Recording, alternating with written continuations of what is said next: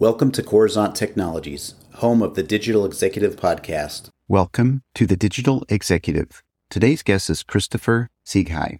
Christoffer Sigshøj has a diverse professional background spanning various companies and roles. As a co-founder of KiteX.Tech, Christoffer focuses on the mechanical and design aspects of super lightweight mobile wind turbines. His pivotal role at KiteX.Tech involved developing an efficient and easily installable tethered wind turbine design, surpassing the capabilities of traditional turbines. Before KiteX.Tech, Christoffer was co-founder and chief technology officer at Canary until 2021. Well, good afternoon, Chris. Welcome to the show.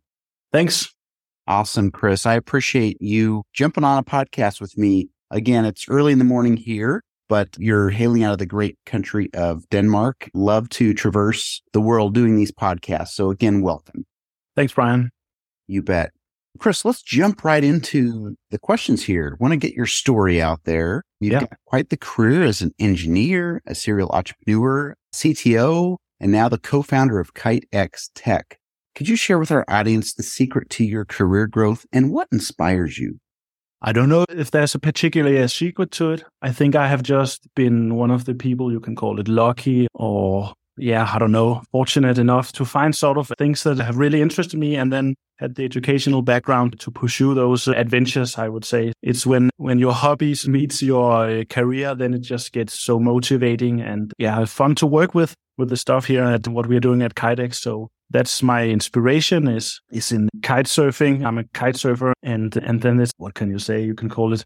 It's the thing you are thinking a lot about wind power. And I've always been fond of renewable energy and just sustainability in general. The inspiration really comes from my childhood growing up with sustainable parents building their own house from recycled materials and then to going to engineering school and thinking about how can you are getting a little bit trained in how to make things more efficient, but also the green movement that we have at the moment. How can we make the world a better place with greener power? So that's my mission and inspiration, I would say.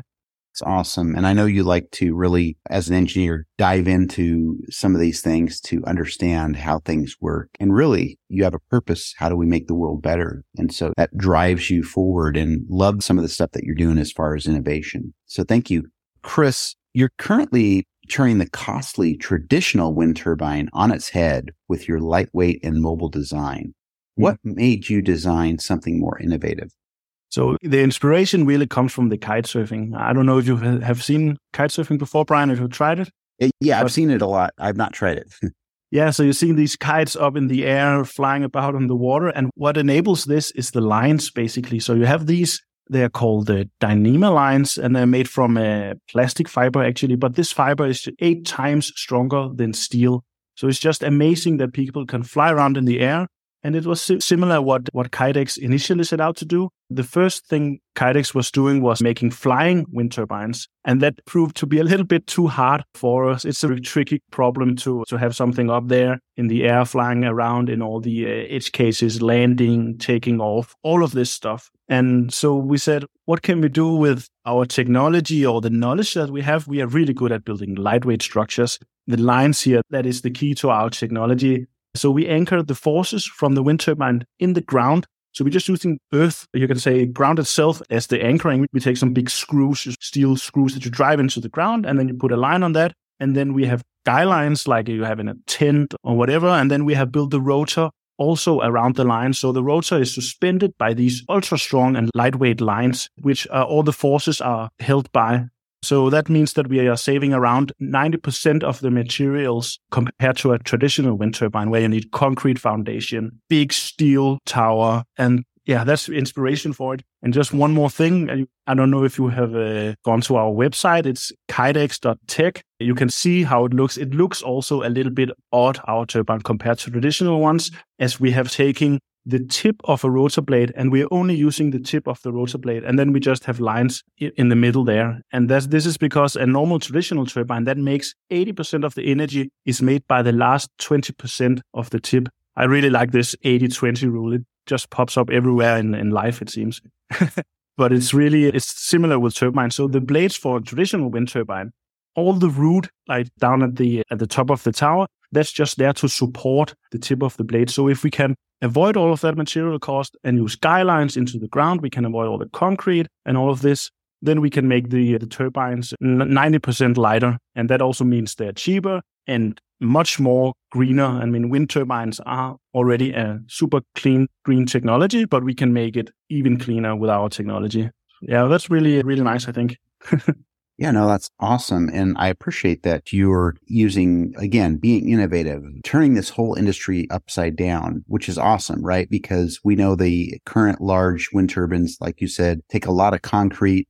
They're expensive. They obviously can kill wildlife, birds, etc. What we like about your platform is its innovation. I did go to your website. It's pretty cool to see how efficient your materials are and how this works. So that's awesome. Thank you again. I appreciate diving into that for our audience. Chris, can you briefly walk through the development process of going from flying wind turbines to super lightweight ones? Yeah, sure. So the thing is, we actually had a flying wind turbine prototype, but needed more funding to pursue it. And Google, they also had a big project like this. They shut it down. We needed more funding. Okay, the space was not that great at that time. So we transitioned and said, oh, can we do a lightweight structure that actually has a purpose in life? And this is where our wind catcher comes in at the moment. So we are targeting campers, people living really remote or setting up a camp for a week or two, or people generally. It's a portable lightweight structure at the moment. And that's sort of the initial market. We said, what is the turbine that we can make that is impactful, but still is small enough for us to be able to make it in a time span that was not 20 years, right? Because that's not really I don't think we could have found anybody who wanted to support us in 20 years just developing turbines. So we started small, just like the traditional big turbines, and we are 50 years behind the traditional ones, but I would say we are catching up. And our next step is to make it a little bit larger so we can supply a household. Now, everybody needs electric cars and heat pumps. This is how we transition away from fossil fuels as a society in general. And that's the next size turbine, I would say. Awesome. Thank you. I appreciate that. And again, KiteX.Tech is the website to go to see all this stuff, which is awesome. And I've checked it out. Chris, last question of the day. We are a technology platform and publication podcast. So we like to get into a little bit of tech. And I know you talked about tech from a mechanical standpoint, but you're obviously leveraging some of this newer and emerging technologies in your tech stack. Is there anything you might be able to share with us today? Yeah, sure. Often I would say that we are replacing steel and concrete with control system software, right? And sensors and stuff like this. So I often like to say that our turbine technology is this kind of unholy trinity between a drone and a wind turbine and a 3D printer. We are using 3D printing technology for the manufacturing, first of all, but a lot of the technology that are from these, you see in these fields, we are applying those to the turbine. So there's a lot going on behind the scenes in custom hardware that is, of course, running custom software on them. So the tech stack is, I would say, one thing is the mechanical thing. The other thing is running control loops at 200 hertz and collecting acceleration data and torques and all of this from the generator. So there's a lot going on behind it. Yeah. Yeah, no, that's great. I appreciate you sharing that. That's awesome. And we have a broad range in our audience of different backgrounds, and we just love to hear just about everything around tech, whether, again, mechanical or information technology. So I appreciate the share. Chris, it was a pleasure having you on today, and I look forward to speaking with you real soon. Thanks, Brian. Thanks for that. Bye for now.